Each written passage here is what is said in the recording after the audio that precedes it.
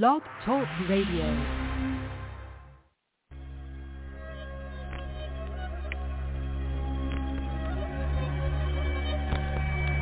You are now listening to Kings of Non Sequitur. Any topic, any subject, anything goes. With your hosts, Jay and Dre.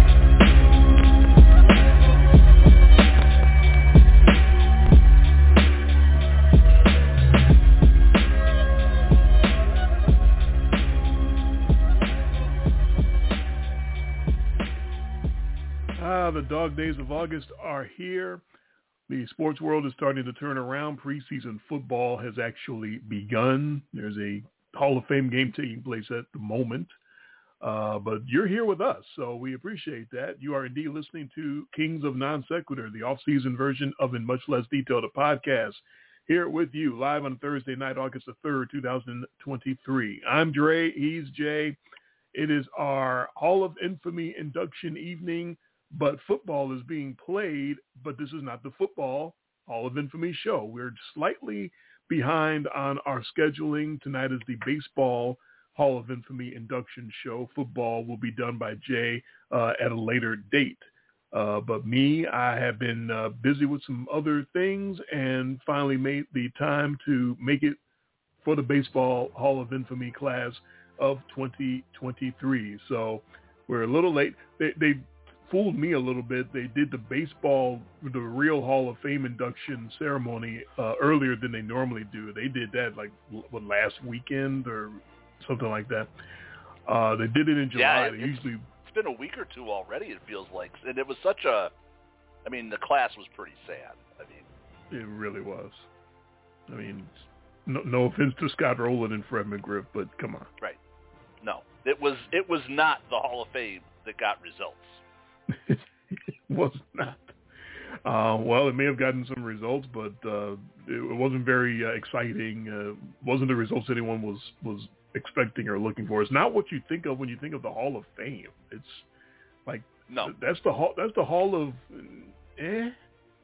Well, I guess I would say Fred McGriff. Okay, he was an accumulator. That's great. Scott Rowland? No. Great defender. Never once did I watch Scott Rowland and think, man, I'm watching a Hall of Famer. Right. C'est la vie. Such is life. Such is the real Hall of Fame. And we malign it and talk about it all the time. But, hey, that's part of the inspiration of why we have our Hall of Infamy. Without that, there wouldn't be this. Exactly. We want to put forth the people that really need to be recognized, that really deserve to. There's no 75%. There's no, 10 years, 15 years of, they weren't quite good enough. But, now we'll go ahead and let them in. It's true that some, people have to wait to get in, but that's just because we limit our selections to 5 per year. But it's not because they don't deserve it. Everybody will get their shine in due time. But this year's class of 2023 for the Baseball Hall of Infamy is ready and set to be inducted. Think it'll be entertaining, Jay. There's some personal connection in there for us. There's some AV elements as we are wont to do. So I think I got a pretty good class this year. And unless you have anything else, I think I'm ready to get started. No, I've got my drink here. I'm taking the back seat tonight. You're doing the driving, so I just get to sit in the back and snipe and comment and listen to what you're saying and laugh and cry and maybe both at the same time. And people haven't listened to our show. This is a football themed show, but before there was football for us, long before there was football for us, there was always baseball, Ray. There's always baseball. It will always be there for you. That's right. It's our sort of first love. Football was there as we were children as well, but baseball was first for sure. We certainly were getting drunk on 84 Cubs and 83 White Sox long before the before the 86 Bears came along. So, right. So we definitely have our love for baseball. We definitely go back with some history as far as these inductions go. I do want to let everybody know that my usual way of doing the inductions is to type it all up on the blog and have it scheduled for its release as soon as the show goes live. So that is the case. It is live as of 9 Central p.m. this evening when we went on the air live. In much less detail.blogspot.com. The first entry right now will be the Thursday, August 3rd blog posting, which has the 2023 MLB Hall of Infamy inductions. And I'm going to, as I always do, read directly from those posts, interjecting the audio-visual prompts as needed. And with that, I will get started. A couple of interactive pieces, like I said, and a historically, for us at least, infamous game that will end the proceedings. So let's get started. We mentioned Fred McGriff and his induction ceremony that may or may not have gotten results. And, of course, that joke comes from the very infamous videos that he was a spokesperson for. So let's get right started. Right off the bat, Fred McGriff, Hall of Famer, you can say yay or nay to that, but certainly infamous, those videotapes and those commercials. So welcome the very first member this year of the Hall of Infamy class of 2023, the man, the myth, the legend himself, Tommy Mansky. God damn it! You finally sniped me. Oh, I got you. All right. Oh! I'm going to have to get my phone and delete that one. Oh. I had to. It's perfect. Crime Dog goes in. I get it. I get it. Had to do it. I'm clapping for you. It was about time. Usually you get me right off the bat, so this time I finally got you. Tommy Mansky, the baseball skills guru, is infamous for an endearing, kitschy 1980s commercial featuring what wound up being a future Hall of Famer in Fred McGriff. If you have any idea about ESPN in the 90s and the 2000s, then you know exactly what I'm talking about. And if you don't, here's the commercial now, or one of many commercials. Discover the defensive training secrets of America's finest baseball school in an exciting videotape. Baseball World's Defensive Drills video features professional scout and instructor Tommy Mansky and the same revolutionary new training techniques that have produced Baseball World's back-to-back-to-back AAU national championship teams. The Defensive Drills video vastly improves players' arm strength, running speed, quickness, agility, and infield and outfield defensive skills. Even coaches practice organization. Lou Pavlovich, Jr., editor of Collegiate Baseball magazine, calls it a masterpiece, the best defensive drill video ever produced. Many professional players are excited about this videotape. Just ask Atlanta Braves superstar Fred McGriff. This is the instructional video that gets results. Baseball World's Defensive Drills video makes a great gift and benefits players of all ages and ability levels. To order your copy for only $29.95, have your credit card ready and call toll-free. 1-800-253-8005. That's 1-800-253-8005. It really worked for me. And those of you who watched the commercial over and over again, you had to do the finger point. Finger point. As soon as you yeah, I did it. This is the instructional video that gets results. You got to do the point. You got to do the finger point, and you got to have the puffy hat. Tommy Mansky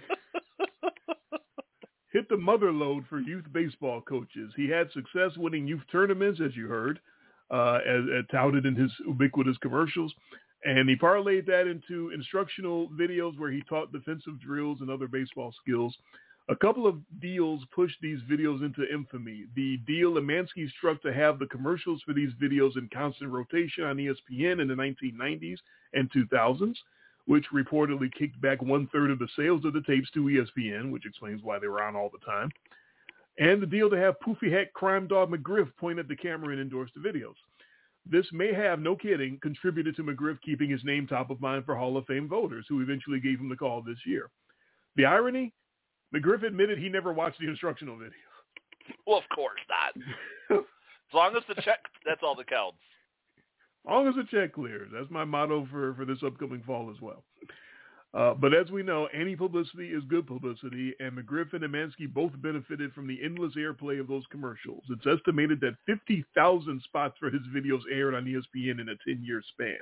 That will get you recognized as the worldwide leader in baseball instruction, whether you're any good at it or not.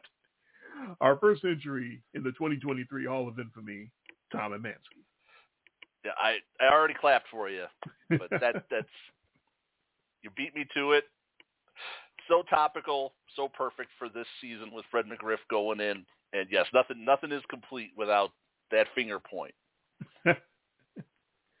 I mean, you talk about he got his name out there as like he is the baseball guru guy. Like him and Tom House are like the guys if you want to have baseball instruction. That's the names that you think of. So that's awesome. I don't know how good he is at coaching at all, but he did it. He got that video in rotation just in perpetuity.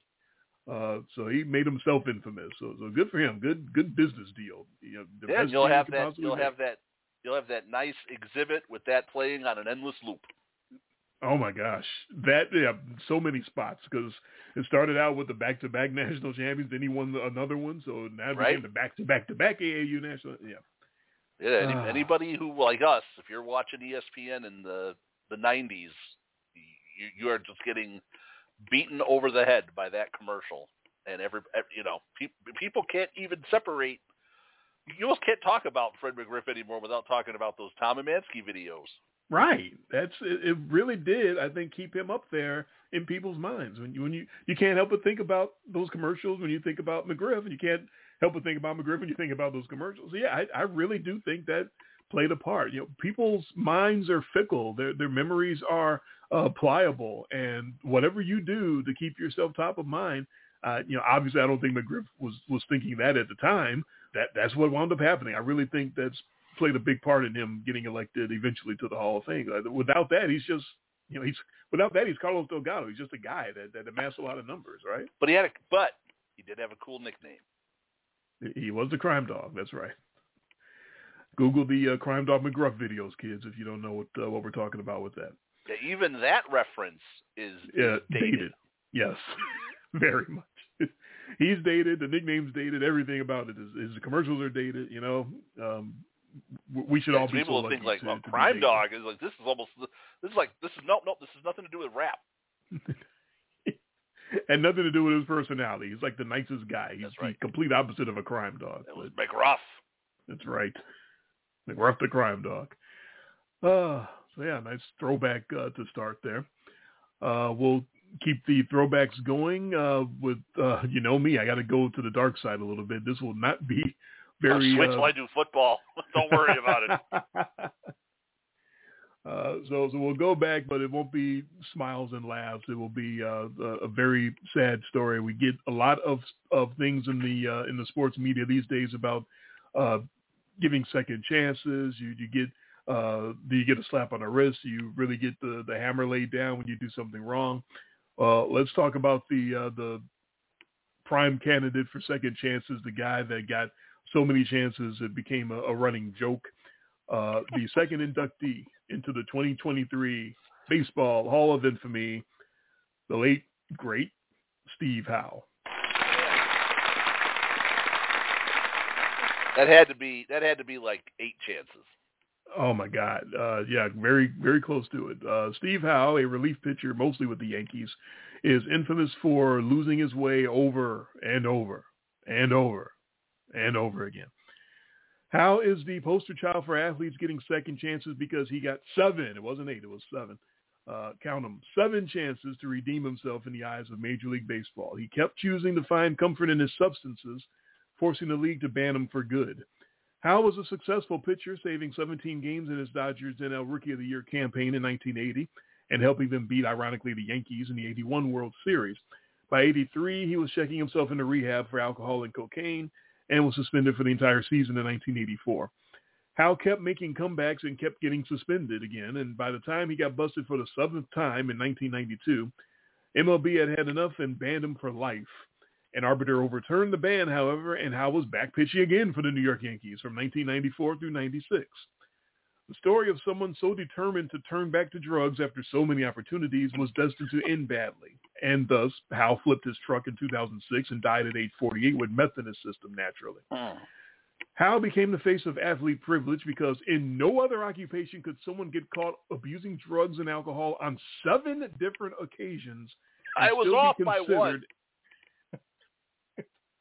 Oh, you're way off. You missed it by 1. And still be considered employable. It's not a stretch to link the harsher punishment and lesser chances for guys today to the multiple wasted chances on infamous basket cases like Darryl Strawberry and Dwight Gooden and Steve Howe, the second inductee into this year's Hall of Infamy. You know, it's sad because it's a substance abuse story, right? And it's a guy who couldn't get his life on track, but it became comical. And that's kind of the sad part, was that sort of 2-pronged issue that you had where, you know, the MLB just couldn't, I just can't quit you. And they just kept bringing him back. I mean, he's like the Josh Gordon of MLB. Really? I mean, and you bring him back. Oh, he had another suspension for the same thing. And that would not happen these days. Most of these leagues, this tolerance level would not be there. And you know, and after, I don't know how many, but it would not get to 7 for most players. No. And it's sad because clearly he's a guy, he's struggling with addiction. And because and he wasn't bad, right? I mean, he kept getting chances because he could produce when he wasn't, you know, he coked out or drunk or whatever, you know, any of the number of methed out, any of these things that he's got going on.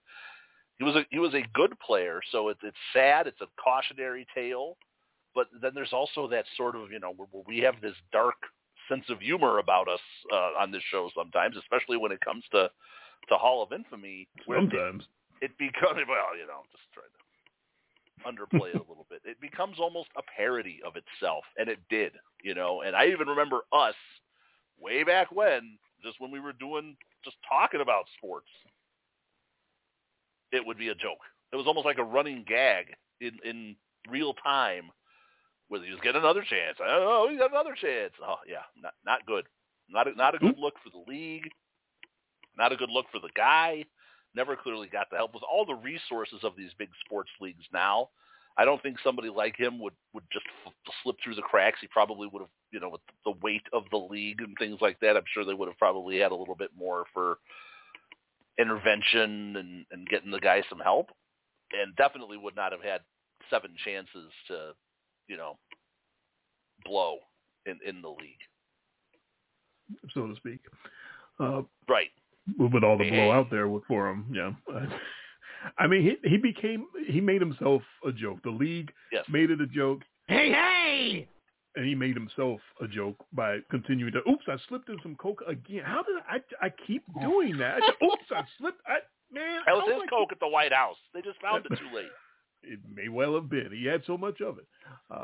It became a joke because it was a joke. That's an absolute joke. Can you imagine anybody? Oops, I slipped again. That's what, 5 now? All right, well, this time I'm going to clean it up and really get better. Doing like the Austin Powers video. Oh, I fell over. Oh, I fell over again.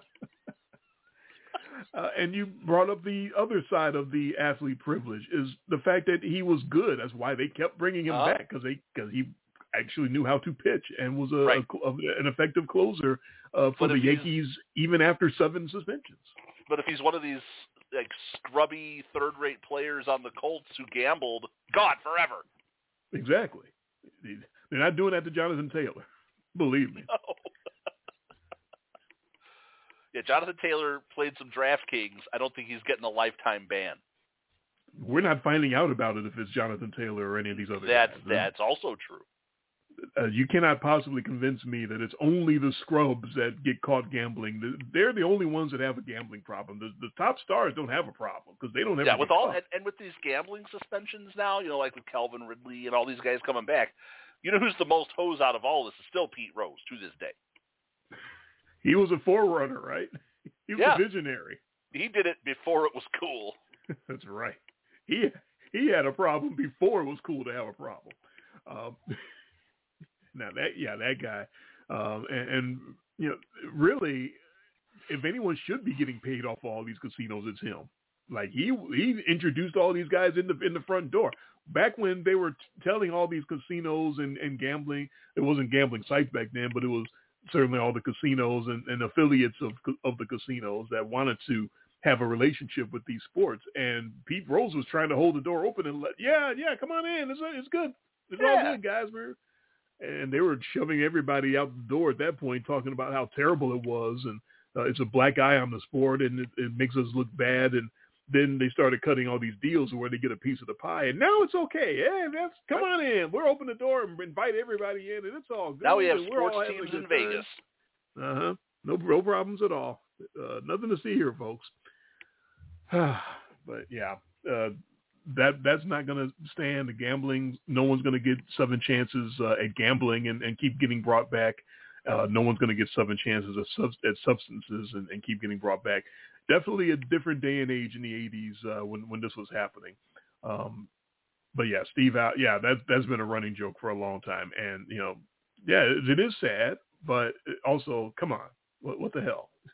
6, 7, 5 wasn't enough. 6, 7, really? He's LeBron James of drug. Not 1, not 2, not 3, not 4. Yeah. Yeah, indeed. All right. Speaking of substances, we have a guest in our booth, and we're going to turn to him right now, even though we probably shouldn't give him a live microphone. A celebrity in the booth, Mudcat. We have a sighting? We have a Sut sighting? Sut sighting. Our friend and colleague Rick Sutcliffe dropping by to say hello. Here's Vinny Castilla leading things off in the last of the 8th. Oh, he ran away now.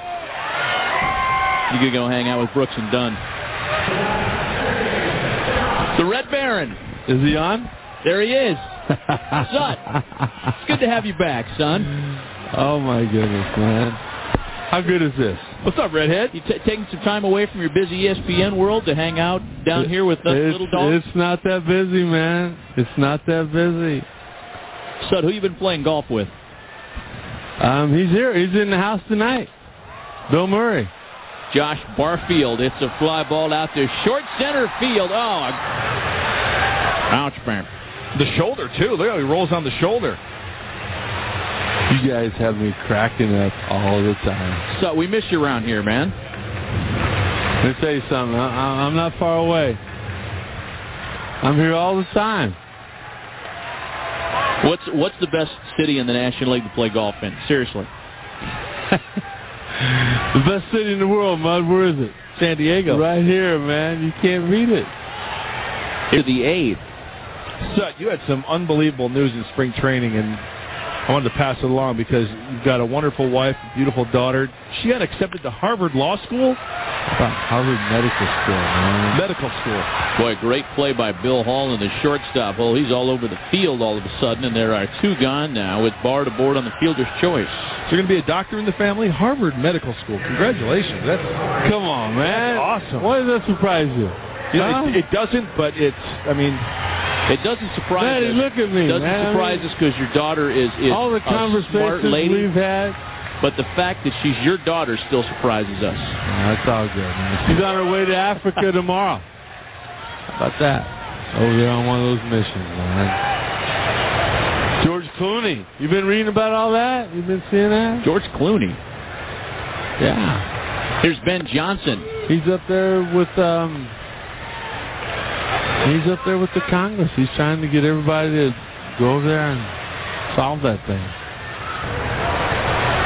That misses low, a ball and a strike. Pretty good pitch there. I'm getting yelled at from Bill Murray in the back. I need to go. I'd much rather hang with you guys than him. Thanks for joining us, Sut. He can wait. Mud, you're the best, man. Anybody on earth that doesn't like Mark Grant, I mean, they got problems. Maddie, what are you still doing here in San Diego? Red Baron, by the way, you were an answer to a trivia question earlier. No, Maddie.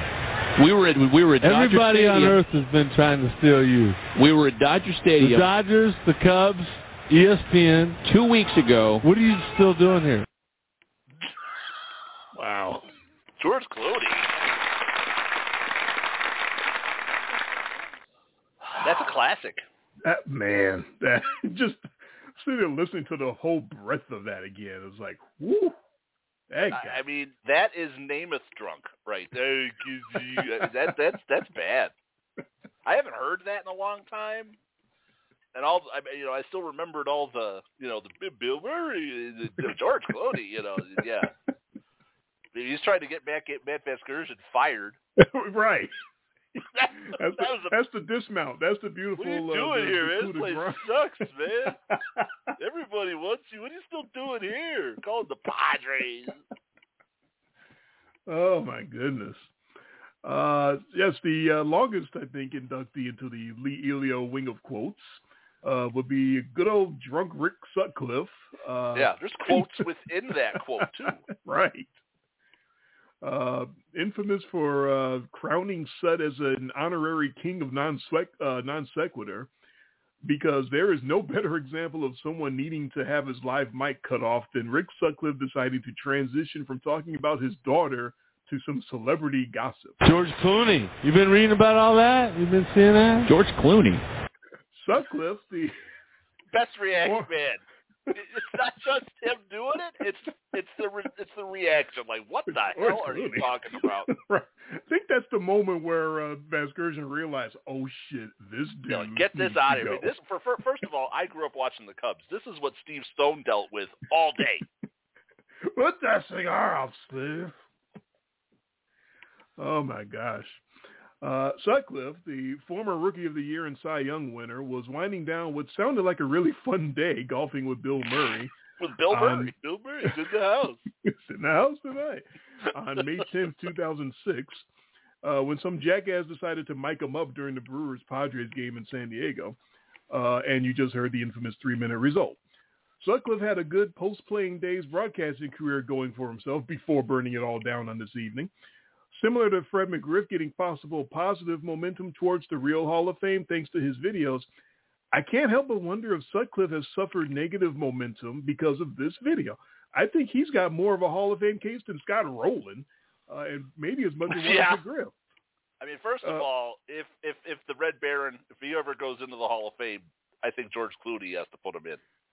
George Clooney? Really? Why? It's George Clooney. George Clooney. You've been reading about all that? You've been seeing that? George Clooney. I'm glad that you have just that cut, because that's what we really need from that whole thing. That's the one we've been quoting over the years. Like that's the money shot right there. When we completely go off the road and just completely take the wrong answer, we just kind of look up at it. George Clooney. Like, how do we get there? Wait a minute. So yeah, that's definitely the big one there. Yeah, it's not conceivable that Sutcliffe's ever getting that call for to be a real hofer, because he before he dies, it's not going to happen, because so many people think of this incident now when they think of Sutcliffe at all, and that's really too bad, because that 15-1 record in 1984 for the Cubs is one of the most dominant stretches of pitching I've ever seen still to this day, and he deserves to be remembered for much more than Matty and George Clooney. But he's one of many to learn that one too many can destroy anything that came before that. So sort of sad, but definitely infamous. Rick Sutcliffe. And I don't remember that necessarily as getting him fired, but he definitely was phased out. Right. He just kind of disappeared. It kind of like Effingham. He just poof. You didn't see him on ESPN anymore. Not as much. Yeah. Yeah. No, that was, and that's the early days of kind of that high-speed internet where it was so much easier to have these things go viral, Sure. Because it was just a local, right? That was just a local Padres broadcast. Right. That wasn't a national telecast or anything like that. Yeah, so, if that happened in 1987, then you probably wouldn't have heard about it for 3 or 4 months if you heard about it at all. 20, 30 years ago, none of this reaches anything outside of that regional market, or if you hear about it third hand or as a blurb in the paper, but you don't actually get that, oh, wow, I can go on a web service now or someone's blog or on what YouTube would have been at the time. It might have been YouTube. I don't remember, but it would have been more of in its infancy at the time. But you could go and you could grab that. And I remember you minded the hell out of it. You loved the hell out of that video. Because that was one of those great, terrible broadcast moments in the booth. Like you can smell the alcohol coming off the man as he's doing it. I mean, it's like I said, that's Joe Namath right there. That's Joe Namath and Susie Colbert right there. It really is. It is, but this is what happens when you over imbibe and someone gives you. It's a duel there. It's the guy over imbibing. It's also some producer giving him a live mic. Like, what the hell are you doing? Yeah, man? and not recognizing sooner. Don't let this thing breathe. For as long. You're right. It is Namath-like because Rick Sutcliffe in that moment was definitely struggling. Oh, big time. All right, on to our fourth inductee into the Baseball Hall of Infamy. A very, very infamous man who also liked to burn his bridges down and make a name for himself, certainly not in a positive way. Ladies and gentlemen, our fourth inductee into the 2023 Baseball Hall of Infamy, Jose Canseco.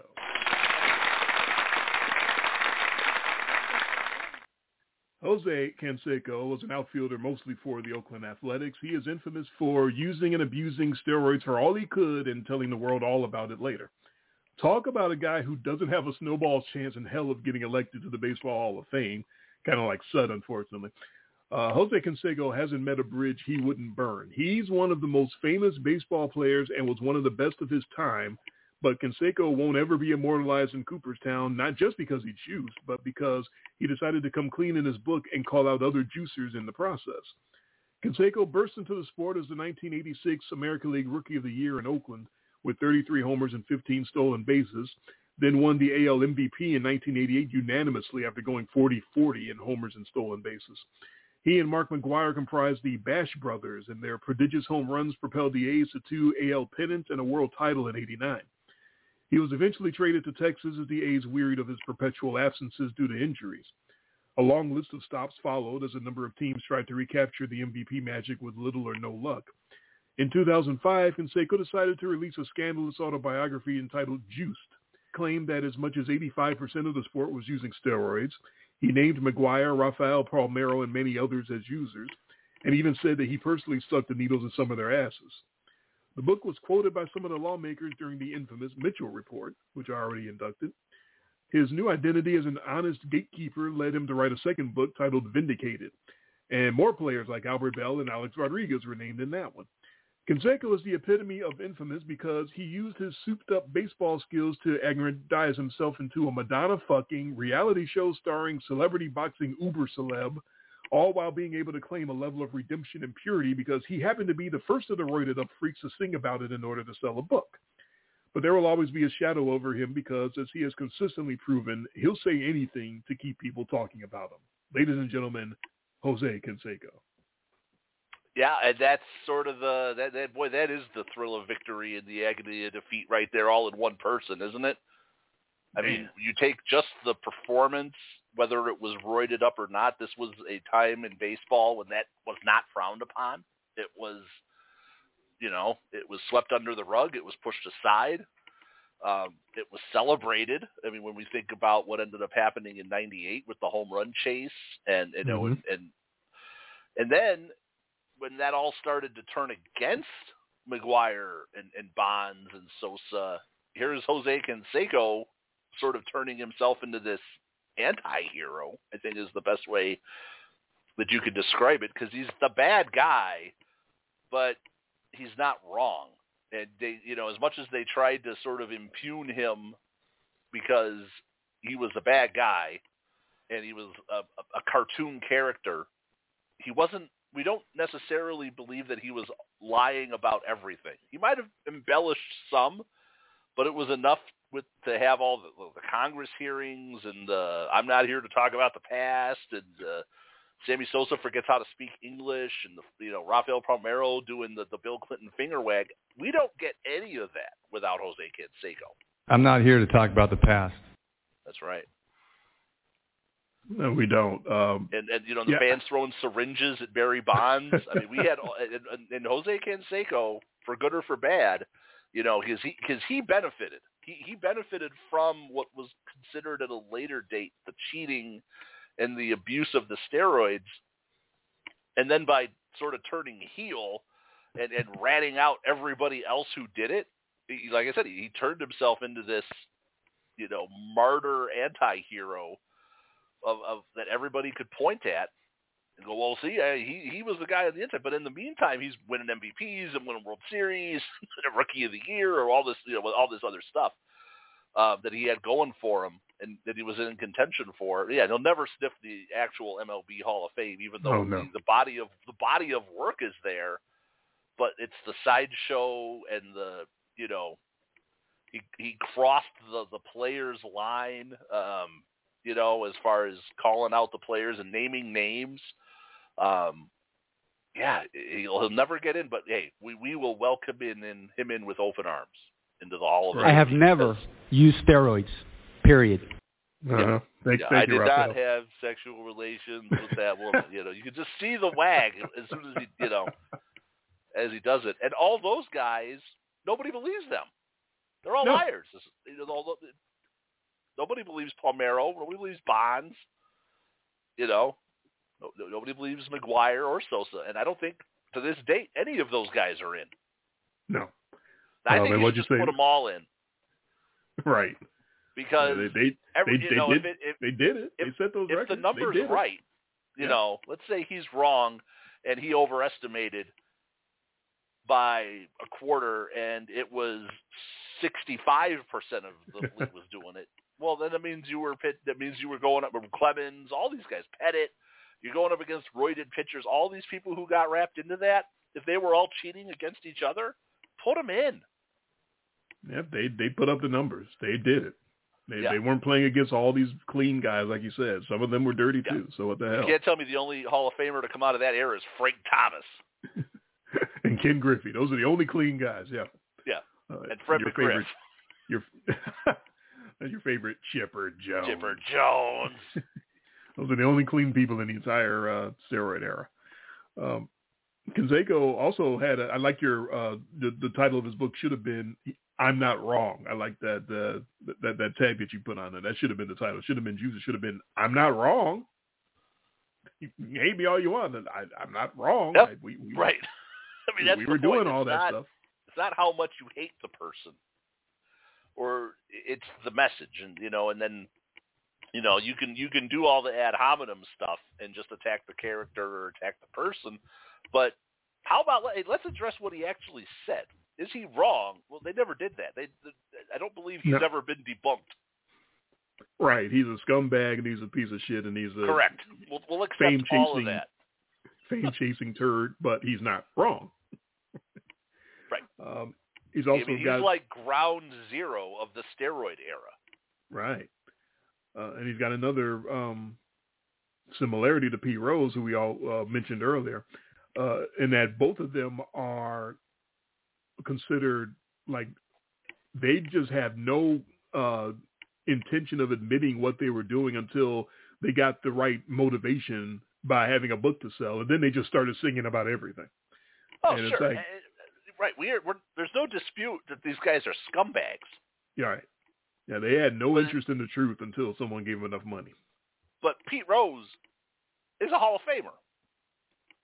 He's the hit king. No one has more hits than Pete Rose. Nobody has more hits than Pete Rose. He's Charlie Hustle, right, all that stuff. He's a Hall of Famer. He had a Hall of Fame career. In everybody's mind, he's a Hall of Famer. Other than the baseball sports writers, the gatekeepers, who couldn't. Who accidentally got somebody in with that 100% vote, and they screwed up when Mariano got in with the 100%. Somebody was supposed to be the guy to vote no, and they forgot. Damn, who was supposed to do that? Somebody was supposed to. We messed that up.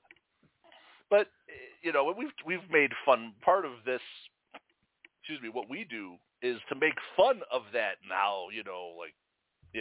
Thumbing their nose at people, kind of hoity-toity, the sports writers and everybody is going to be.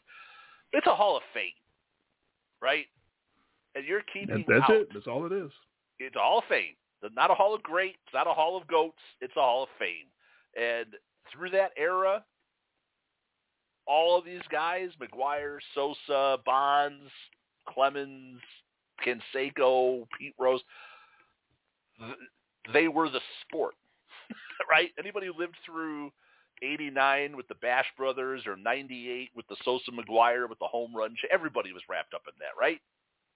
Even when they're finding the creatine and the Andro in McGuire's locker, you're still wrapped up in that home run chase in that 98 wild card run, right? Everybody's wrapped up in that. That brought baseball back after the strike. They all deserve to be in. Put them all in. We'll gladly take all those guys. We'll put them in one by one, I'm sure. And Canseco was, you said it, 40-40 guy. Monster. What a ball player. He came along and just, we hadn't seen anything like him when he came along. Like he was. No, and that 80, was that Ricky Henderson and Canseco and McGuire? I mean, come on. Was it Dave Stewart on that team? Mm-hmm. I mean, that was the earthquake. Win. That's right, 89 when the San Francisco earthquake. Yeah, all of that stuff. I mean, that's what we grew up with. That team was going to win like 4 or 5 titles. Of course. That's one of the negative drawbacks of the steroids is you fall apart. Right. Yeah, that was the thing. He just kept McGwire had the big thing in 98, but McGwire went through years of being injured. Yes, absolutely. So, right. And if we don't think in those terms because that was 9 years later that he was doing all of that stuff, and he looked like a completely different guy. It was like Bonds, right? When you look at Bonds when he was with the Pirates versus what he was at the end, where that's not the same guy. No, it's Pittsburgh like Bonds himself. And Giants Bonds are not the same guy. Right? He's double the size of himself. Yeah. Come on. Of course, Sam Sosa in the White Sox uniform wasn't the same guy as the Cub either. Yeah, but I hate to turn this into a diatribe on all of those guys needing to be in, but what better place for it than right here? Exactly. We got plenty of time. We got 17 minutes left. Yeah, we're zipping along tonight, so I'm trying to fill some time for you. Right. No, for anyone who wasn't familiar with our stances on Halls of Fame and things of that nature, it's pretty simple. If you have a sport Hall of Fame and the leading hitter of all time in that sport isn't in, the leading home run hitter of all time in that sport isn't in, and the leading pitcher Cy Young winner of all time in that sport isn't in, you don't really have a Hall of Fame. I'm sorry, Cooperstown. That's not really a Hall of Fame. Like you have a Hall of guys we like. A Hall of guys who haven't offended us. That's not real. That's not a Hall of Fame. Come on. Yeah. So, yeah, that's how we stand. That's how we see that. So, however you put up the numbers, you did it. You put up the numbers, you set the all-time records, and you should be in the Hall of Fame. Period. Right. And you can do what you need to do on the back end to make your peace with it. Right. If you need to put something in the exhibit, you don't have to necessarily put it on the plaque. But if you want to put something in the little exhibit for that player that talks about those, hey, that's part of the fame. It is, or you don't even have to do that. Like they did it. They put the numbers up. It's up to the people that want to learn more if they want to go learn more. But you don't necessarily even have to do. I've seen that in places too. Well, put them in, but put an asterisk on the plaque or put something in the write-up. I don't even need it on the plaque. But you know what? Even if you put nothing in there, you're going to get a dad who's walking his kids through there, and they're going to have the history. And then some kid, who's this? Who's Barry Bonds? Leave it to that parent or that person who's hey, that guy's a cheater, Or that person might say, hey, he was one of the greatest I ever saw. And then he can tell the story of that. But don't just leave him out. Just don't blanket go, you know what, screw you guys. You're not in. You don't deserve it because people are going to be like, well, 73 home runs. Well, wait a minute, this guy's not in the all-time home runs. Right. Yeah, it makes. And I would even say that if it's 6-7 generations later, and someone's walking through the exhibit, and they see the Barry Bonds exhibit, and they don't really know all the steroid stuff, and they don't really know the story, and they can't pass on that part of it, then guess what? That means it really wasn't that important then. Or if you're really that big of a fan of the game, you can go back and you can educate yourself. Oh, hey, I'm a big San Francisco Giants fan, and I'm, Barry Bonds. You look him up, you do Wikipedia or do whatever you want to do with that. Oh, wow, I didn't know all of this stuff, but the numbers don't lie. You go back and watch all those videos of him just jacking home runs, or was setting the record for the most intentional walks. I mean, they intentionally walked Barry Bonds with the bases loaded because they'd rather give up 1 than 4, and won them a game. Yes. It was yes, this is. I know we've gotten off a little tangent here off of Jose Canseco, but man, he opened up the can of worms. He did. He bashed the can of worms, and then when it turned on him, he started singing about the worms and told everybody, "Hey!" And then after the first go around, he's like, "Oh yeah, watch this," and he goes back for round 2, and then without that, we don't get fake Dominican cousins and all this other stuff. The Jose Canseco was a very pivotal part of all that. The steroid world sort of orbited around him for a while there. Right? Think of how much of our Hall of Infamy, baseball, we have been doing many less years than football. How much of this Hall of Infamy that we've been doing for baseball is tied to that steroid era? I'm not here to talk about the past. Thank you, Mark. He doesn't want to talk about all that. All right. It's time to go back in our personal history for our last inductee. I hope you've been drinking and got yourself nice and relaxed, because this is going to raise your blood pressure. You probably know where I'm going with this. Oh, man, there's so many ways you could go with this. Is this game two of the NLCS? Oh, my God. It's actually game 1. It's the very first game. It was game 1. Oh, that's right. They won game 2. They won game 2. It was game 1 that they. Oh man, you're already started. I haven't even done the induction yet. You're already. I'm yelling started. at Dusty Baker from right field, hoping he could hear me. Oh, were we in right or left? I think we were over in the. No, we were in right. You're right. My seats were in right field, section 237. I can tell you exactly because that's where my season tickets were. And yeah. All right, let me get the induction in, and then you can color in the rest of the 10 minutes. Dusty Baker. I know you're going to color. Nobody was more mad than me. Nobody was more mad than me when he got a title. The 2003 National League Championship Series Game 1 is infamous for making Jay the angriest I've ever seen him. Man, I hulked out. You sure did. The veins are popping out of my neck. There was once an excruciatingly painful playoff series for Chicago Cubs fans before they ever witnessed a world championship in 2016. The way they managed to lose to the then Florida Marlins feels like something Jay should address when he's ready to immortalize that chain of events.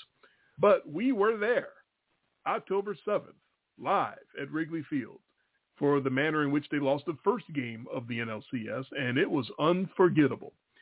It starts with the lineup decision by Marlins manager, trader Jack McKeon, to bench power-hitting third baseman Mike Lowell for this 20-year-old kid you may have heard of named Miguel Cabrera. Curious, but the offense didn't suffer because the Wild game was tied 6-6 in the ninth. The Fish got to Cubs closer Joe Borowski for a couple runs, but in the bottom ninth, Marlins closer Uget Urbina served up a 2-run dong to Sammy Sosa that would still be traveling upward if the center field scoreboard didn't I was get about to say, that home run that Sosa hit went next to the score. That thing, I saw some Glenn Allen Hill stuff. That might be the hardest hit ball I've ever seen. That was an absolute destroyed ball. That ball was still going steroids. Up when it left the stadium. It was. I remember it very well. It's probably one of the 3 loudest stadiums I've ever been in at that moment when Sosa hit that homer. Where am I? They played a scoreless 10th. Then the big head scratcher happens. Cubs manager Dusty Baker sends out lefty reliever Mark Guthrie to face the 9-1-2 hitters. The 9 would be the pitcher spot in this ancient time when the DH wasn't in the National League. We all knew Lowell was still sitting there on the bench. We all knew Lowell crushed left-handed pitching. We all knew the Marlins would use Lowell to pinch hit for the pitcher. What do you think happened? No, you didn't say it right. We all knew Lowell was going yard because I think half that stadium knew, awful. Home run. Yep. Jay was absolutely livid. That didn't land in the basket. No, it was not. Jay saw all this coming as soon as Guthrie came into the game and said so loudly, and when Lowell blasted what would become the game-winning jack, Jay's face was beet red, and the string of expletives was as long and prolific as the homer itself. It was. In the 40 years I've known him, I've never seen him that mad. But he had a right to be. Basic baseball knowledge would dictate not to use a lefty in that spot, but Dusty gonna Dusty. So remember, folks, any discussion of the legendary collapse of the Cubs in 2003 needs to include the mismanagement of Industy Retrusty, particularly in the very first game of the NLCS, or else it's not a complete discussion. The final inductee, the 2003 NLCS Game 1. Game 1. All right. No, you're absolutely – everybody wants to – see, I am not the guy, and this is well on the record, I'm not the guy who just bags on Bartman, right? You know, Bartman lost us. No, Bartman didn't lose us the series, right? You know, we mismanaged Game 1. We didn't trust our pitchers. I remember that Game 6, with the thing with Bartman. You go back, pull the tape. Mark Pryor struggling in the 7th, but Dusty just sends him back out there in the 8th because he didn't trust his bullpen, but because he's also Dusty Baker and he wants to just destroy every starting pitcher that he possibly can. Struggling. He sends him out there, and the team falls apart, and Bartman thing happens, and Moises Alou has a mental breakdown on that same play. Just that cool, man. You know, Alex Gonzalez drops a tailor-made double play ball. Like, there's so many things that went wrong in that game, that inning, and then that series, but you can trace it all back to a Game 1 that they just, what are you doing? What are the worst? Man, Dusty Baker. We saw him blow it with the Giants, right? I mean, there's no rally monkey for Anaheim without Dusty Baker mentally, imploding as the Giants manager. And shout out to Russ Ortiz. I might have to induct him someday. Oh, yeah, or the rally monkey. Mm-hmm. But we all watched it, and we were all wrapped up in that because it was fun. It was cool. And then the A's, they just kept coming back, man. Well, yeah, it's because Dusty Baker's a crap manager. And he got the Cubs there, and he kept getting them there, and then you just do, you ruin the careers of your younger players. He ruined Corey Patterson, just completely ruined them. Blew his pitchers' arms out, ruined Pryor and Wood, throwing guys out there. I mean, there was one game that they had won where they were up by, like, so many runs, and he's still throwing those guys out there in, like, the 8th inning for no reason when they're up by a ton of runs. So I don't get it. Overuse, bad managing, but yeah, it all sort of goes back. Everybody wants to remember Game 6 and remember Bartman, but man, yeah, Game 1. We were there. That also that was also part of it. Is we were at an NLCS at Wrigley, right? First game, and boy, electric atmosphere. Then the Cubs win the next 3. Yeah. So. And they can't close it. And then, ironically, they win the World Series by coming back from 3. So, it's all cycles, right? Yeah, at the time, you had no idea. At the time, of course. No, I did not know, hey, here's our chance to go to the World Series for the first time, and at that point would have been 95 years.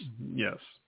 That, 1, we were ever going to get back in that position again, or 2, that it was going to take us 13 more years to get there, to that position, to be in a World Series, or, and at that time still, even though I lived up here, we still had our tickets, and yeah, man, I'm glad we hung on to them because at least I got to go to an NLCS. I went to Game 1 and Game 2, and Game 2 went much better. I got to go to a game 1 and a game 2 of an NLCS and see the Cubs at Wrigley in, a championship series. And then to have them blow it the way they blew it, of course, it just ripped your heart out. Boston blew it the same. It was supposed to be Cubs and Red Sox, right? That was what we were going towards, and they both blew it. Mm-hmm.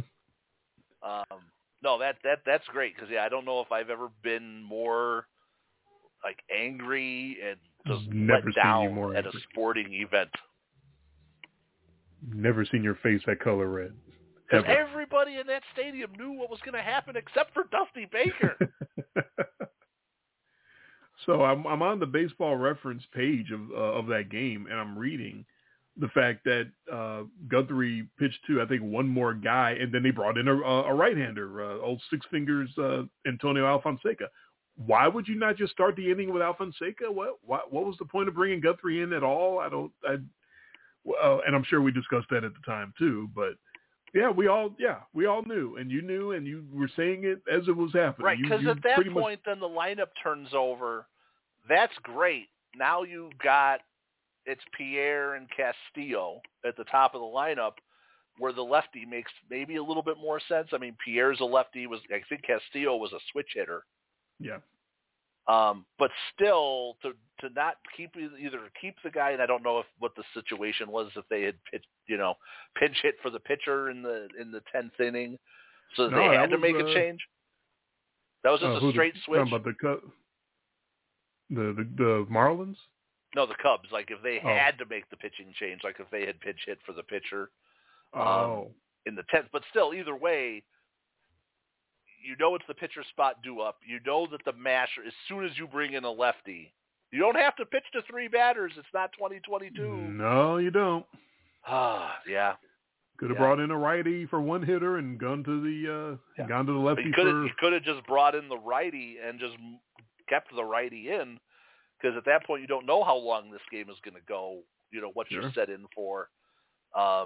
If you need to bring in, I mean, they had got Carlos Zambrano, believe it or not, he was on that team. That was part of the anger. Was that? But there were so many things you could do that were not that. Right, that was the anger, that we knew that there were so many other options other than let's bring in a lefty to pitch to the pitcher spot, who we know is going to be Mike Lowell pinch hitting for him. So it just makes too much sense. Yeah. And you're not a Cubs fan, but you're a fan of the sport. You know bad managing when you see it, and that was it right there. I was just sitting there with my mouth open like, what in the hell? and even less predictable, Lowell just destroyed it. Yep, no doubt. And that was the game winner, and that was it. Yeah. That was the game. And I remember them booing Dusty so hard. Sure. You think about that fan base and the suffering and what they went through, and they're in the CS, and it's against the Marlins, right? We had no respect for the Marlins. Right. They had won the one title before that in 98 or 97, something like that. Well, yeah, but that was Ivan Hernandez one, with the 8-foot wide strike zone. Another infamous scenario with Eric Gregg. God rest old Eric Gregg. Yeah. Yeah. So no, that's a little chef's kiss. Getting me all hyped up now. I knew that was going to get you. That man, I've never in my life. And there's some other instances of you being done wrong and getting mad that I was part of, and I got to see firsthand. But that wasn't that. You still weren't as mad as you were that night with the Dusty Baker decision. I've never seen you like that. So definitely had to induct that game. And I was so correct the history that I would have. What's even crazier is I picked it. I was like, nope, it's that. You knew. You knew what it was. I knew. I forgot the history of you weren't there for 6 and 7. You did not attend Bartman Live. Correct. So I wasn't at the Bartman game or the game 7 where they got this huge lead and then blew that too. Yeah. I wasn't there for those. I was back home up in Wisconsin. We made the decision we were going to game, We're going to Game 1 and 2. We actually sold the tickets for Game 6 and 7 and got a lot of money for them. Sure. Thank God we did. The only thing worse than being there live for heartbreak like that is being there live and knowing you could have got a lot more money to not be there live for it. Yes. So we are into the after show now after that. So, yeah, we filled the time as we always do. Yeah, you know what? It looks like it's zipping along, but then you hit some subjects where we can you hit those last two where we were able to go off on some tangents and fill some time, and we always find a way. There's always rich history with when you talk about the steroid era and when you talk about all that Cubs NLCS in 2003. I just don't know if we've ever gone that long on the Hall of Fame worthiness of those steroids. I don't even know if we went that long into it when you were inducting the Mitchell thing and all that, because that was. I think Canseco's the perfect jumping off point to that, because he was the shall we say, I know it's cool to call everybody one now, but it was the whistleblower, right? Sure. But he was also not just the guy who witnessed it; he was the guy on the inside. He was even saying, "Hey, I'm the guy who was doing it. I was the guy who was bringing this stuff into the clubhouse. I was like the Pied Piper of the steroid era." I was even the guy shoving the stuff in the guys' asses. Exactly. And introducing people to, he was like, steroid era Walter White. But that's the thing, that he's the one just talking about all the stuff that's happening after he got rich and famous and big from doing all this stuff. Oh, yeah, even better. Which is why nobody likes him at all now. Like the league doesn't like him, and all the former players don't like him either. Nobody likes him. Oh yeah, no, he profited on both sides. Yeah, so he's seen as a special kind of scumbag. But like you said, he wasn't wrong. Right. I mean that is the end of it. And like I said, they could do all the things to diminish his character, and we'll give you all those things. Yeah. But he's still right. He'll admit he's a scumbag, I'm sure. Yeah. When he's at his most honest, vulnerable moment, he'll tell you he's pretty much his next book will be called "I'm Still Right." I'm still a prostitute that'll do anything for money, and I'm still right. Yeah. That's a solid class. Baseball we're still sort of young with, so we can get these varied classes. Like I feel like with football, we're digging a little deeper. Right.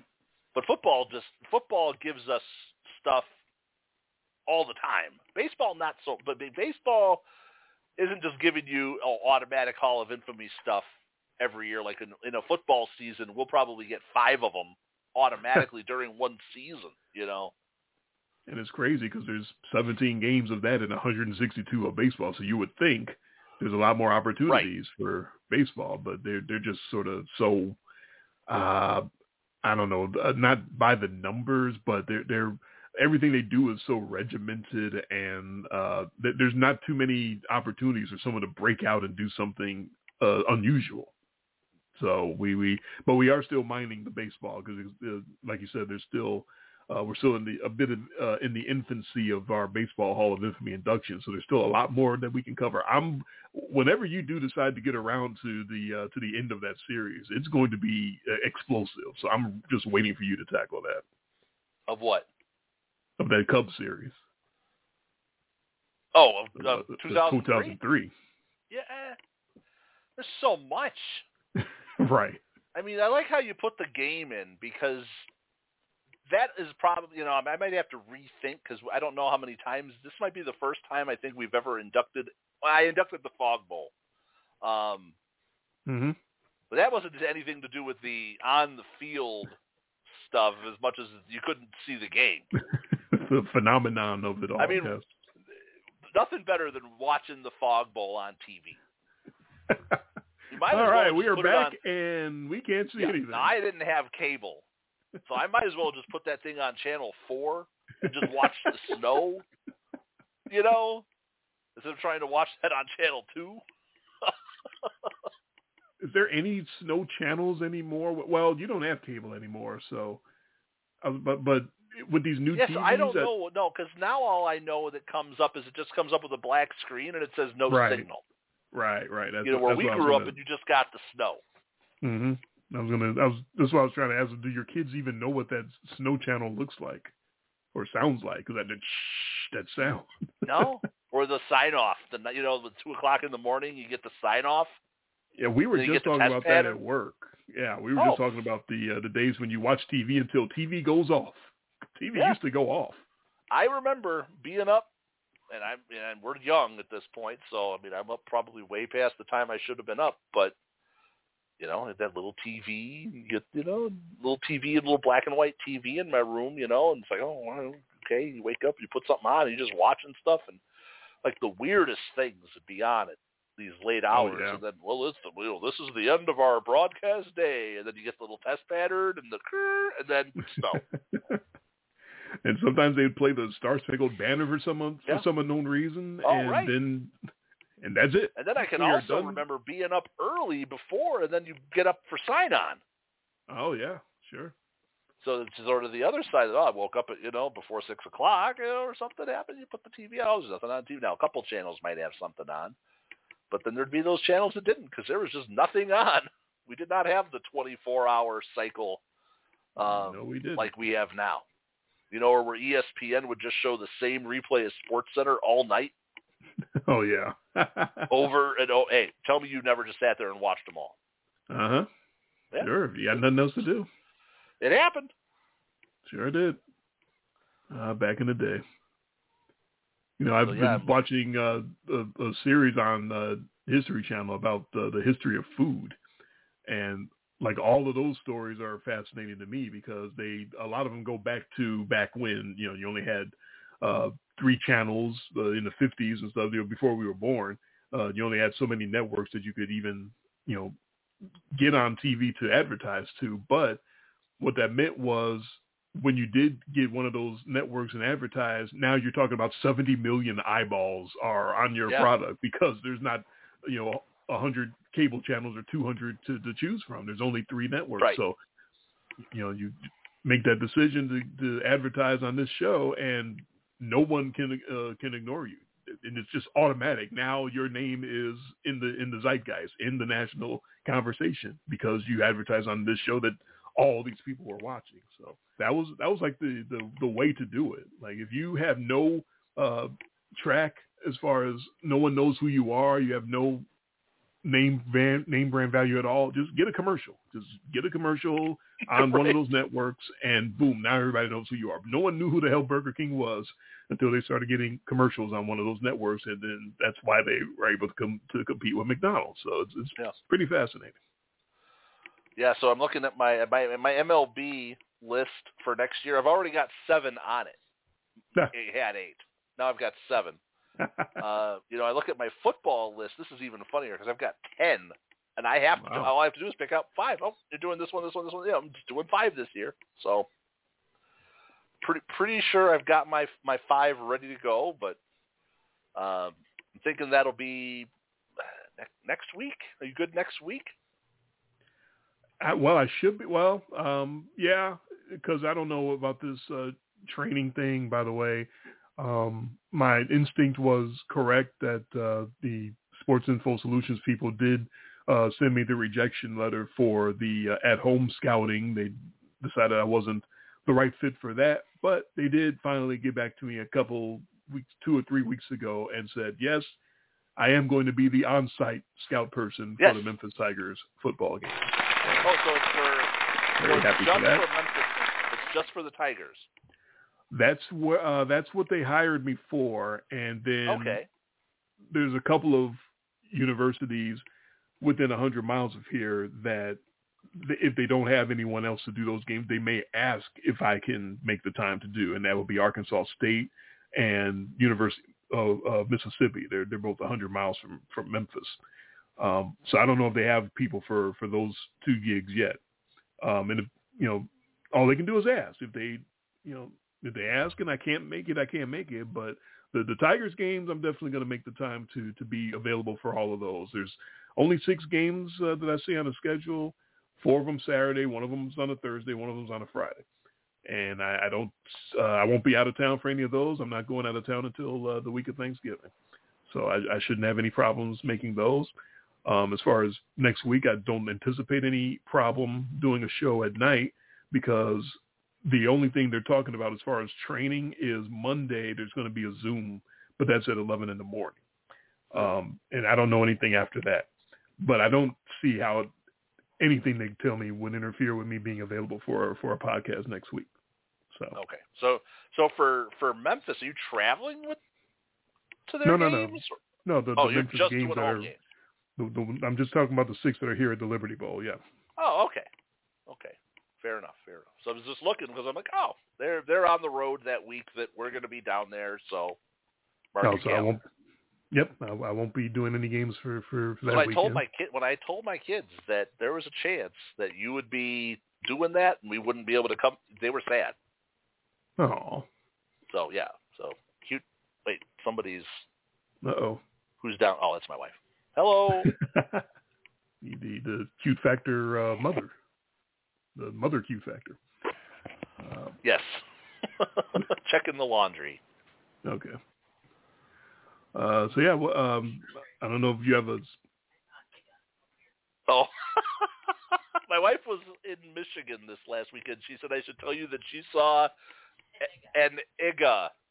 Oh boy, that's nice. I'm glad you saw an IGA. Yeah, we have to be careful how we say that. Not the hard R. It was an IGA. 2 words. Got it. Understood. Which is a reference to one of the funniest stories that I've ever told you about my mother. Little inside joke. Very, very long running joke, yes. That's a deep cut. Very much. I don't want to get canceled, so that's why I have to put a big space between Anne and that's almost as bad, and I know we talked about it in the past. I have to be very careful to put the space and the enunciation on here, was the ESPN commercials for golfknickers.com. Yes. Because if you ever go on YouTube and watch it. If you watch the Scottish accent version, it doesn't come off that way. What the hell did he just say? What? I saw that commercial for the first time. I was like, what did you say? I was offended. And then they keep flashing the name of the thing up. I'm like, no way. This is nope. This is ESPN. This wasn't Saturday Night Live. This was real, and the accent was so thick. It was one of it. Oh man. Yeah. So we do a Hall of Fame for everything else, like we've talked about doing. That's it. That's like first ballot. First ballot bad decision making. Really we just bad. decided to just troll all the other sports and thought about like first ballot. Man, there's so much. Yes, like what would even be on the first ballot of everything else? Like my first ballot would be Mike Tyson. Ooh, that's a good one. Yeah, just Mike Tyson. Yeah. Just not. And then mine is still. And I would have in the who do you think you are? I am. That's ballot, my guy. Right? Pete Weber. Pete That's Weber my guy. at first ballot Hall of Fame. Who do you think you are? I am. Oh, I love that. That's my guy. Oh man, we got to find that. That deserves to be on the show. It does. I don't know when we would play it, but it's a great spot. It's a great drop. It is. It's one of the best. That's what I mean. It's one of that's first ballot. The Mike Tyson thing, out of 600 things about Tyson that you could choose, the thing specifically that popped in my mind. You do a whole show on Mike Tyson. Seriously, that's a life right there, that guy. But the stage where he was trying to straddle the line between still being a savage beast in the ring and being like a religious saved person, which resulted in a post-match interview in which he strung together 3 sentences that no human in history has ever strung together in a row at the same time, and the chef's kiss coup de grace is doing it in his voice, which is so much higher pitched than it should be for someone that looks like him. But the post-match interview in which he was talking about his some future opponent, in which he said the following: "I want to rip his heart out. I want to eat his children. Praise be to Allah." Yeah, he did that. What? Part is, I believe you nailed that verbatim. You've committed that to memory. Which the only correct response to hearing that is to go, Lead of the game, 72-71. What the hell did he just say? Yeah, I guess it stuck. I guess it stuck in my mind because, I'm pretty sure that is verbatim exactly the way. I didn't do it in his voice, but that's the only thing I want to eat his missing. children is the part everybody remembers. I want to rip his heart out. I want to eat his children. Praise be to Allah. Man, that's messed up.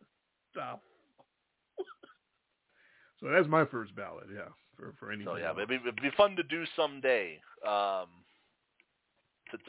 We had talked about it with all the other stuff we do, with just like the time commitment, just right now with my kids, and summer's been it's been crazy. There's a lot. They're getting older, so there's a lot more things going on in the summertime now. There's baseball, there's soccer, there's my daughter broke her leg, there's school starting this month. We're on vacation twice this month. Well, nothing that's going to interfere with any of our shows, but that's what I mean. It's just constant this month. So right. I'm pretty much I am good. I'm good next week to do my show, which is nice because you just kind of have to sit there like I did tonight and do the show. But I'm good to go. It's Thursday now, and I keep thinking it's Tuesday. This is messed up. We're doing a Thursday night show. Which we usually don't do, right? During the summer especially. So right. Yeah. So not knowing what you have going on, but I can do mine next week. Yeah, I'm good any day next week. I'm just waiting for you to let me know exactly which day. I think you had mentioned the 8th in my Tuesday would text. be the day for me because that's my day off. So that gives me there's no rush for me to prepare because I tend to just put it all together before the show, Mm-hmm. So I'm not getting home from work and then trying to rush and scramble. Wednesday works too. So whichever night between Tuesday or Wednesday works the best for you. I don't work on Tuesdays at all. On Wednesdays I get home early. Actually, no, not next Wednesday. I'm working all day. So Tuesday would be my day. And next Wednesday wouldn't have worked for me anyway because that's when we start our bowling back. So. Oh, yeah. Now, Wednesday, where I would normally be home early, my coworker that I work with is on vacation. So I'm working all day Wednesday, Thursday, Friday, and Saturday. So Tuesday for me, yeah, because if it's not Tuesday, then it knocks me out all the way till Sunday the 13th. Right. No, it sounds like Tuesday has been selected for us by our schedules. So. Yeah, that's good because that actually gets me, now that I know it's like, okay, I'm doing this in 5 days, now I can start really digging deep and turning my notes into thoughts and my preparation.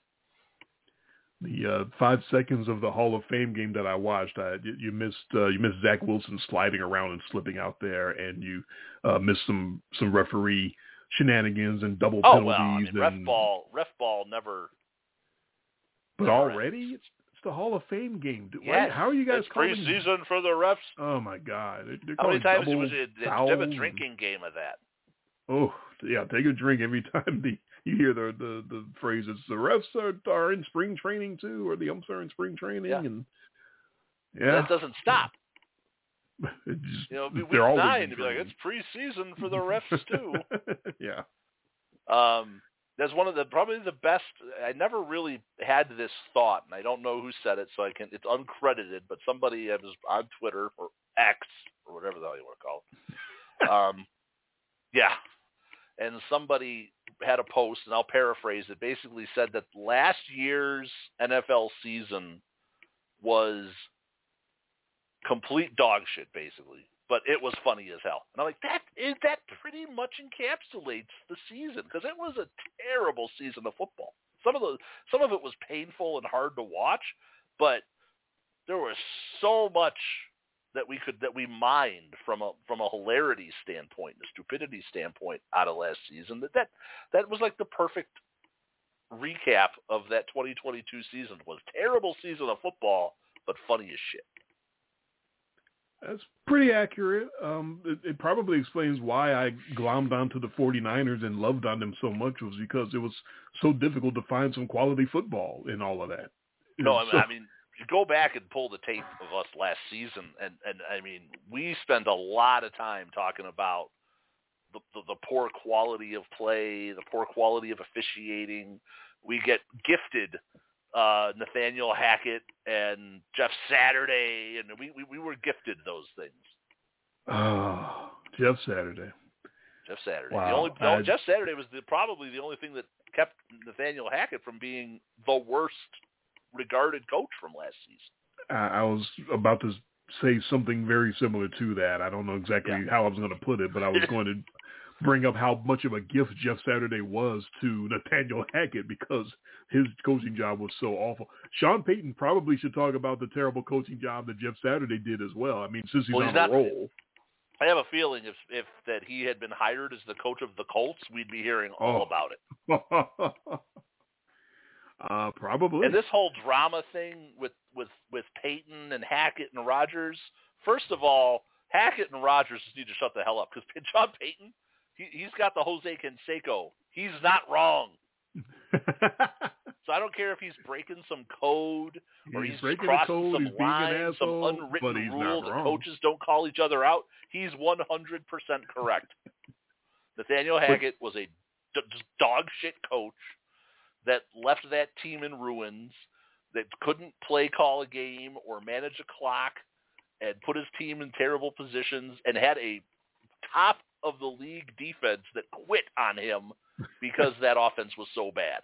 And Sean Payton, good on you. He's not just, he's running cover for his team in case they suck this year. It was that bad. We all saw it. But admittedly, you would say that about anyone who would say terrible things about Nathaniel Hackett because you were shitting on Nathaniel Hackett before he even got fired last year. I was calling for him to be fired over that before it was cool. And I even give you the Fred McGriff point on that one. Because my shitting on Nathaniel Hackett got results. It got results. Man, I had him fired after week 5. And I remember saying, "Come on, you're being too harsh. He just got there. It's his first job. Give him some time. He's gonna." No, he really was that bad. Yeah. You then were I had all him over fired in London, but they managed to somehow eke that game out. They won. You had that all set up that they were going to leave him over there. They're going to fly home without him. Mr. Haggard, your ticket appears to have been canceled. We forgot to tell you, Coach, you got a one-way ticket. I'm sorry. You're going to have to find your own way back home. But even with all that, even though they let him be there longer than they still fired him mid-season, which I know you were just like blown away, like that just doesn't happen. It doesn't. To admit you fucked up that bad? Yeah. To fire a coach before his first season's over? Right. And he wasn't Urban Meyer or Bobby Petrino or any of that. Those types of Bobby Petrino quit on his team. Oh, wait, I got to put him on my list. But he wasn't he wasn't general douchebaggery, where he's getting grinded on by college co-eds. No, he was just bad at coaching, and he didn't even make it the first year. That is rare. One of our greatest generals in the Army was General Douchebaggery. He's a very, very lovely man. That's one of my favorite words. I did not imagine they were going to basically pull an Urban Meyer and tell the guy before his first season was over, will you leave? Yeah. We've seen enough. Will you get out of here? So this Sean Payton drop, that's why I'm saying this is so manufactured by the media, because Sean Payton is right. Well, I don't think it's manufactured by the media so much as it's shocking to hear someone say that because no one ever says that. So, of course, they're going to play up on it and talk about it and report on it because it's so shocking. And especially because it's New York and it's Rodgers. I get it. And Rodgers then steps in it and starts, "Don't you talk about my guy, I'm going to meet you out in the alley," or something. I mean, whatever he said, which was really stupid. Then Hackett, like, well, you broke some bro code or something between the coaches, and we all live in glass houses. Dude, you destroyed that franchise. You made them want Vic Fangio back. That's how bad you were. I definitely remember Karen Rogers bowing up and trying to be tough guy and talking about Sean Payton needs to keep my coach's name out of his mouth, which of course like he's Will Smith. Reminded me of keep my wife's name out your fucking mouth. Okay, Karen. Okay, big strong guy. What you gonna do? You gonna beat Sean Payton up? You gonna slap him on stage like you did, like you're at the Oscars or something? Come on. Like he's internet tough guy now. Right. Yeah, I'm gonna stand up here. That almost sounded like some dude trying to protect his girlfriend. Like, dude, you need to calm down with that a little bit. Oh man. At least it's something. Yeah. Well, then you and I had that back and forth about the Jets, not understanding all the Jets love. And I said something about that. Then some Jets fan responds to me like, no, you're wrong. I'm like, oh, well, now I'm convinced. Well, that'll do it. That'll change your mind. As I said, I haven't seen anything yet to convince me that the Jets are going to be anything better than the third-place team in the AFC West. And the guy basically is just like, nah, you're dumb. I'm like, oh, well, now that you said that.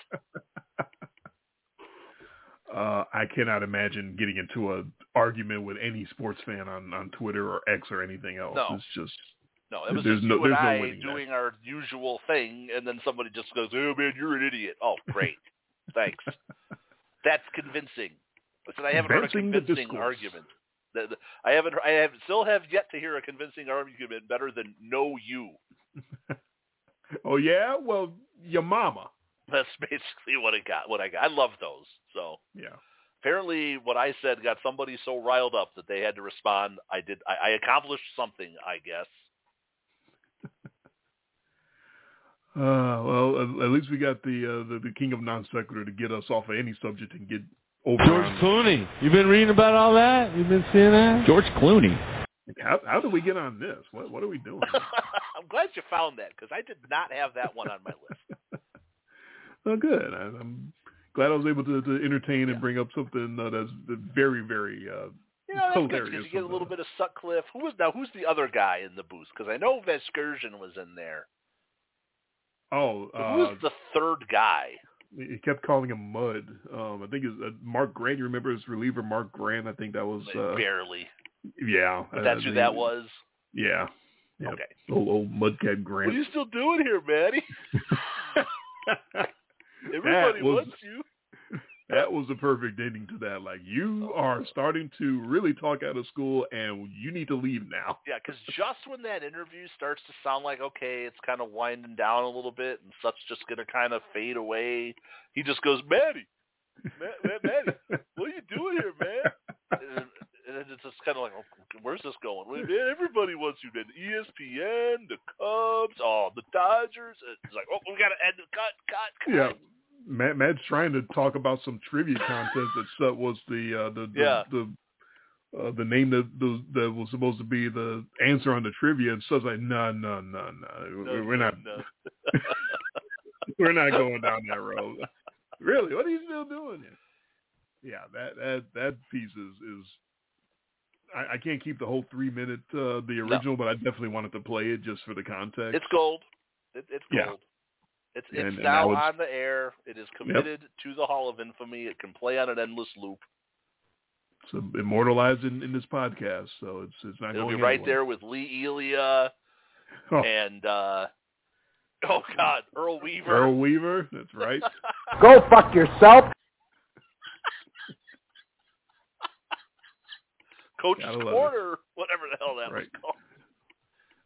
Definitely couldn't do that today. In 2023. No way.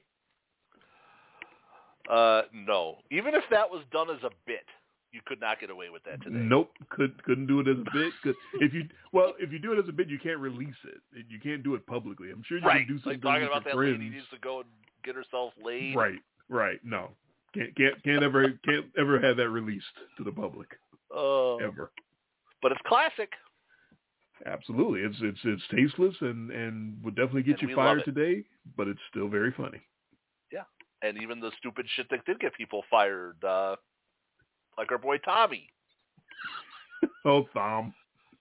So even though we haven't been at it for so long on baseball, we've got some quality. We've got quality in this MLB Hall of Infamy. I'm glad we do it. Absolutely, and we're still kind of just getting started. There's so much more we can. Oh, the Browns won, if you care. Oh, goody. I thought the Jets were leading by a lot. Okay, well, it's preseason. Some people lost money on that, I'm sure, because I think the Jets were favored. Whatever. I could not believe it, because I have my rotation of podcasts, and all of a sudden today, I get a alert that I have a football fantasy podcast to listen to. I'm like, oh, okay, what's this one? It was no joke. The DFS breakdown of this game. Like, I could go on DraftKings, and I could have put money on this game and taken a lineup of a preseason game, and I'm like, oh, I don't know. I mean, I miss my football DFS, but that is a level of degeneracy that even no. How does anyone know who's playing? Yeah, like you can guess that the Jets did not cover because they were favorites, and right. It was an over. If you're interested tonight, okay. I don't know how many times I've seen an over/under of 33.5. Tells you what they thought about these two teams. It went way over at 37. But I'm like, wait, first of all, I'm not wasting an hour listening to a breakdown of a pre. You have no idea. I don't want to hear about. Not a clue. Oh yeah, I like that Kellen Mond tonight. That is, if I get to that, have me committed. Right. Well, you of course are texting me about that White Sox collapse. The one that actually turned the Cubs from sellers into buyers. It's now gone down. That 7-2 White Sox collapse against the Cubs where they blew the whole thing. Yeah. And, of course, you had money on it. Why do you think they blew it? Because I had money on the White Sox. The Cubs won again tonight. I don't know what the hell's gotten into them. They can't stop hitting. Well, they only scored 5 tonight. Oh, well, they're falling all the way off now. Way down. After that, 36 runs in 2 games was the most since 1890 whatever. Take that, Shohei. Man, that's a long time ago. 1990 something. That's wait, what? No, 1890 something. Oh, damn! Wow. Yeah, 36 runs in 2 games. And so I saw it was the most runs scored over a 2-game stretch since 1897. So you're saying they were kind of hot? Yeah, I don't know who Peg Leg Lou something. I don't know who was on that team. Those guys had the best nicknames. Come on. One-Eyed Williams and Three-Finger Mordecai. Spanky that was a McLaughlin. real guy, by the way. Yes, Mordecai Three-Finger Brown. That's right. That's right. Oh man! All right. So unless you have anything else, I think we're done for the evening. No, I'm talked out. My throat is so sore for some reason today. I don't know if it's just my allergies or something, but I was at work today. I was just talking to people all day, and man, I just had the scratchiest throat. So I'm glad I held up for the show. You got to rest it up because you weren't even talking for most of this one. Next week is on you. So. Well, no, next week is just I throw stuff out there and, I let you react. Oh. So it was a good show. It was a great class. Let's recap this here. So what we get tonight? We got Tom Amansky, the greatest baseball skills guru of all time. That's right. Gets results. That's right. We got old Steve Howe and his 7 or 8 second chances. In the Lee Elio wing of quotes, we get drunk Rick Sutcliffe. George Clooney. Matty. We get the incredible Jose Canseco, who roided up and got himself as strong and big as he could, and then when it all went away, said, yeah, let me tell you about all these people that were roiding up with me. Man, come on, that's like WWE. That's like the heel turn right there. Oh, my God, he's a third man. How can he tell about all these people? He just rips off the mask where it was obviously him the whole time, but then nobody knows. And, it was Jose Canseco the whole time. It was me all along, Austin. And we got the infamous 2003 NLCS Game 1 that we both witnessed live, and I've never seen you angry. Thank God that didn't happen. Now my heart was dead. Thank God I was just a ripe old 27 when that happened instead. 20 years ago, coming up on the 20-year anniversary of wow, that that's incredible... wild to think about that. You know, it all is forgiven now, right? Sure, because they got that ring. I mean, Bartman came out of hiding. You know, all forgiven. All good. All flowers and rainbows and balloons. That's right. That's what winning does. It cures all ails. It does. It really does. So no, that's a solid class. Now I will say, little light on the murder. I only had one dead guy, right? Well, yeah. I mean, you know, it was he an didn't unfortunate. Get murdered. He killed himself, but yeah. I mean, it's baseball. Wait till next week. Murder will be back in fashion. That's what I'm saying. It's football. There's so many more killers in football. It's not, baseball doesn't have a lot of killers. True. If you want murder and rape and pillaging folks, you have to wait for the football. Be back. Hall Come of back Infamy. Tuesday night. We'll have it right. for you. Don't worry. There's a lot more of that. All right, so that's what we're looking at is next Tuesday, the 8th of August, for the football NFL Hall of Infamy class of 2023 that will be done by Jay. And I'm definitely looking forward to that. It's always a good time when Jay is doing the inducting. He always comes with some stuff that I just never see coming. That's he's definitely unpredictable in that respect. So thank you. I'll be looking forward to that. All right, is that about it? I am done. Okay. He is Jay. I am Dre. This has been Kings of Non Sequitur, the off-season version of In Much Less Detail of the podcast. This has been the MLB Hall of Infamy class of 2023 induction. Hopefully everybody enjoyed it. And come back next Tuesday. If you like that, you get even more. Tuesday night, August the 8th, football Hall of Infamy induction. And we will talk to you then.